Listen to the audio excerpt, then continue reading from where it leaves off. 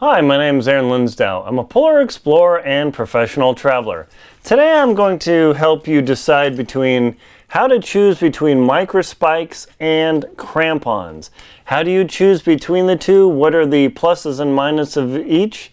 I'm going to get to that in this video.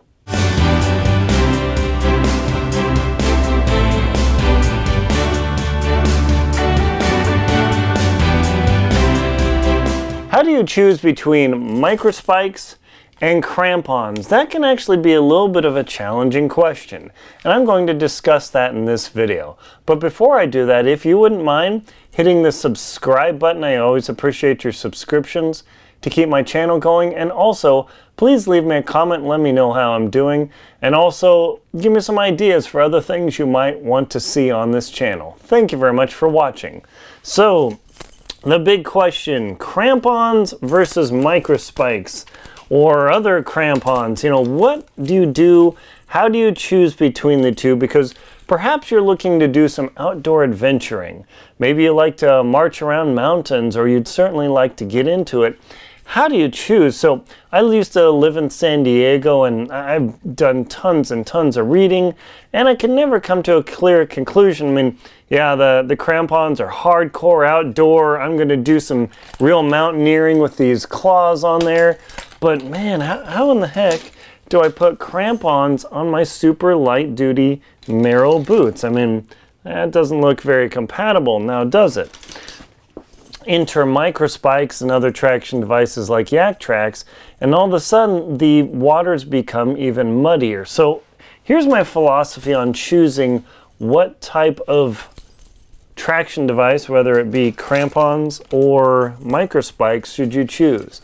See, when you're going on hardcore mountaineering treks, the choice is easy. You're like, duh, really? I mean, if I've got my Brunswick hardcore boots, the microspikes are like not even going to fit on my super huge mountaineering boots, let alone keep me safe. They require hardcore full-on crampons that latch onto the boots. My Malay Everest boots that I use on Denali and all super high, cold, freezing mountains, again, the only choice are crampons. Those are the only choices to get out there, because clearly $1,000 boots loaded with very inexpensive microspikes, I mean, you can see that the microspikes wouldn't even fit on these boots. So that's a pretty clear choice, right? But what happens when you're hiking around the Sierras or the Cascades or the White Mountains or wherever? What do you choose? That's a little bit harder. So when you're out hiking and you're deciding, do I need waterproof boots or not? That's a great starting point. If you need waterproof boots, you're going to start heading towards crampon land. So these are not waterproof boots at all. These are Merrell Moab ventilators, and I have used microspikes on them, and they work quite well, and they're pretty good. And I've used these in super cold conditions just to prevent me from slipping and eating it. But really, generally, I don't tend to use non-waterproof boots in icy and snowy conditions, simply because it's really unpleasant. The boots get soaked. So that helps you decide, all right, am I even choosing the right footwear, right? So microspikes, definitely an option on the Merrells or other non-waterproof boots. But these boots on crampons, my boots are completely flexible. So if you have a completely flexible boot, crampons generally aren't going to work, because the flexible boot will flex and the crampon will pop off and start dangling. So if you think that you have that possibility where your boots don't just have a little bit of a what's called a shank in there, but they're completely flexible, crampons aren't going to work for you. So that is a big factor. Now, I've seen people hiking Gannett Peak, Grand Teton, Tiwanaut in tennis shoes, light tennis shoes through snow, and they did just fine. Did they take a big risk? You better believe it. So I'm not along those lines of risk. I'd much rather come back home alive than sliding to my death. So that's the first choice is, okay, if these are appropriate footwear and they're completely flexible, chances are crampons aren't going to be the best choice. Versus microspikes, they're completely flexible. They're just rubber, so on a boot that is completely flexible, they're actually a really good choice. Now, I just said, do I choose these in wet, snowy conditions? No, but if that's what you have and that's where you live or that's where you're trekking, all of a sudden, this is a huge, huge advantage over having nothing on your boots. Now, these are sized XL on size 11 boots.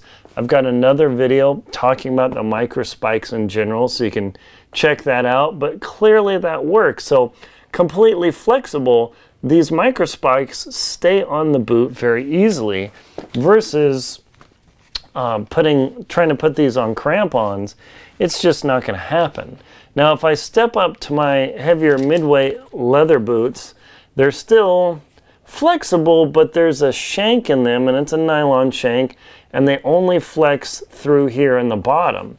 Now, this becomes a little more challenging because I have climbed and hiked in these boots, and I have worn crampons on them because I prefer the greater grip of crampons. I mean, as you can see, these 1-inch fangs will easily dig into anything. That's what all the mountaineers wear. And you just simply cramp that on there, flip these back, go on here, wrap the strap around, and you're ready to rock. So with these boots, they only have a nylon shank in them. They just have the toe flex, and I have used crampons on them, and it has completely worked. That said, I've got to carry around these things.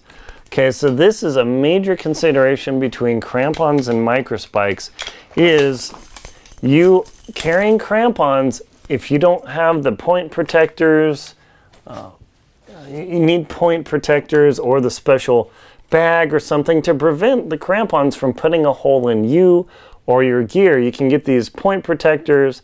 They're really, really slick. I mean, I'll put a link below, so that's an option. So carrying these things around is mildly dangerous. Walking in them as well. I've heard stories of people tripping, and then they come back with their crampon and put it right through their calf, 1 inch into their leg. Ooh, penetration wound, very nasty because you can get an infection. Microspikes, on the other hand, will not hack your leg open. They won't hack your hand open.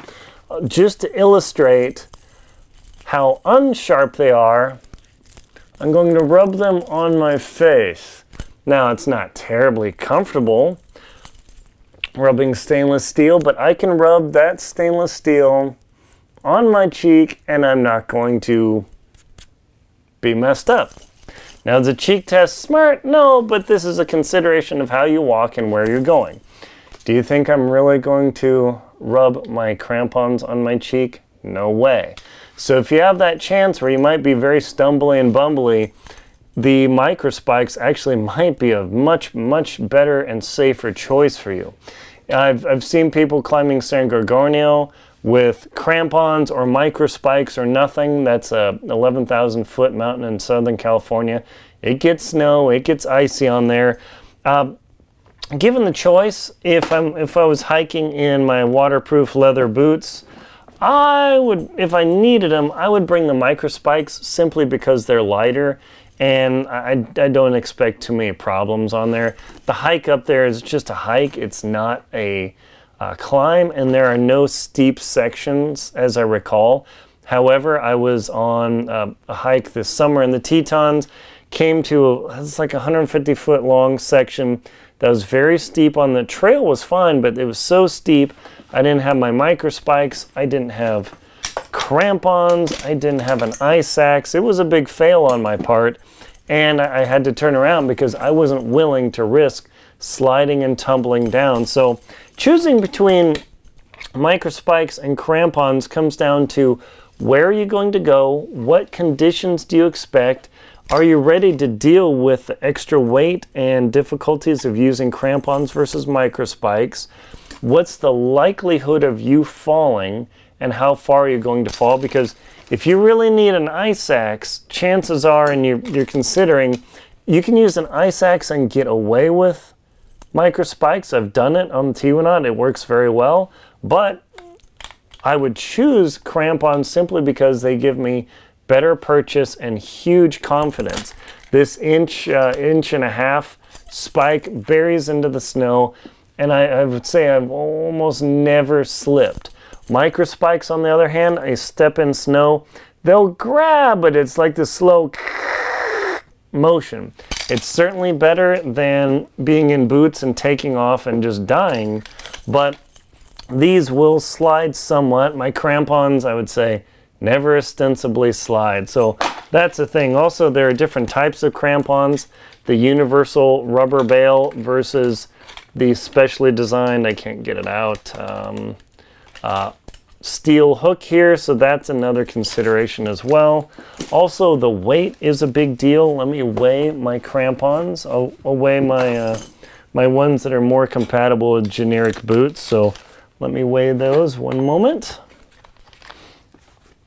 Okay. So these crampons that are compatible with just any boot weigh 1 pound and 15 ounces. That's not insubstantial. You've got a pound on every foot, and that is 878 grams. Compare that to my micro spikes. Let me put those on the scale just to give you an idea of what these are weighing in at. Oops, one moment. Wait for my scale to clear.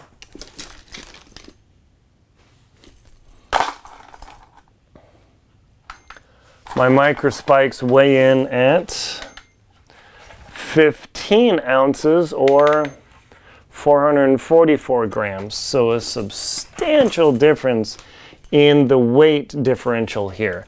But if I know I'm going to be going on steep 40, 50 degree slopes, I don't choose micro spikes ever. I have complete confidence in my crampons. That's your mileage may vary, but if you want to come home and be confident and your boots are compatible with the crampons, meaning they are not, they're at least somewhat stiff versus these that are completely flexible, the crampons are a very good choice. So hopefully this clears some questions up of when you use micro spikes versus when you use crampons. Also, when you step on crampons, it is easy to twist your ankle because you're standing on these platforms and it flops around.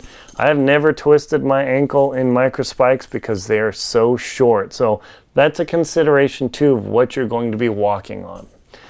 The center bar can break on crampons. I've seen it happen. There's not a lot to break other than busting a link on these. So hopefully this has helped you decide between crampons and micro spikes.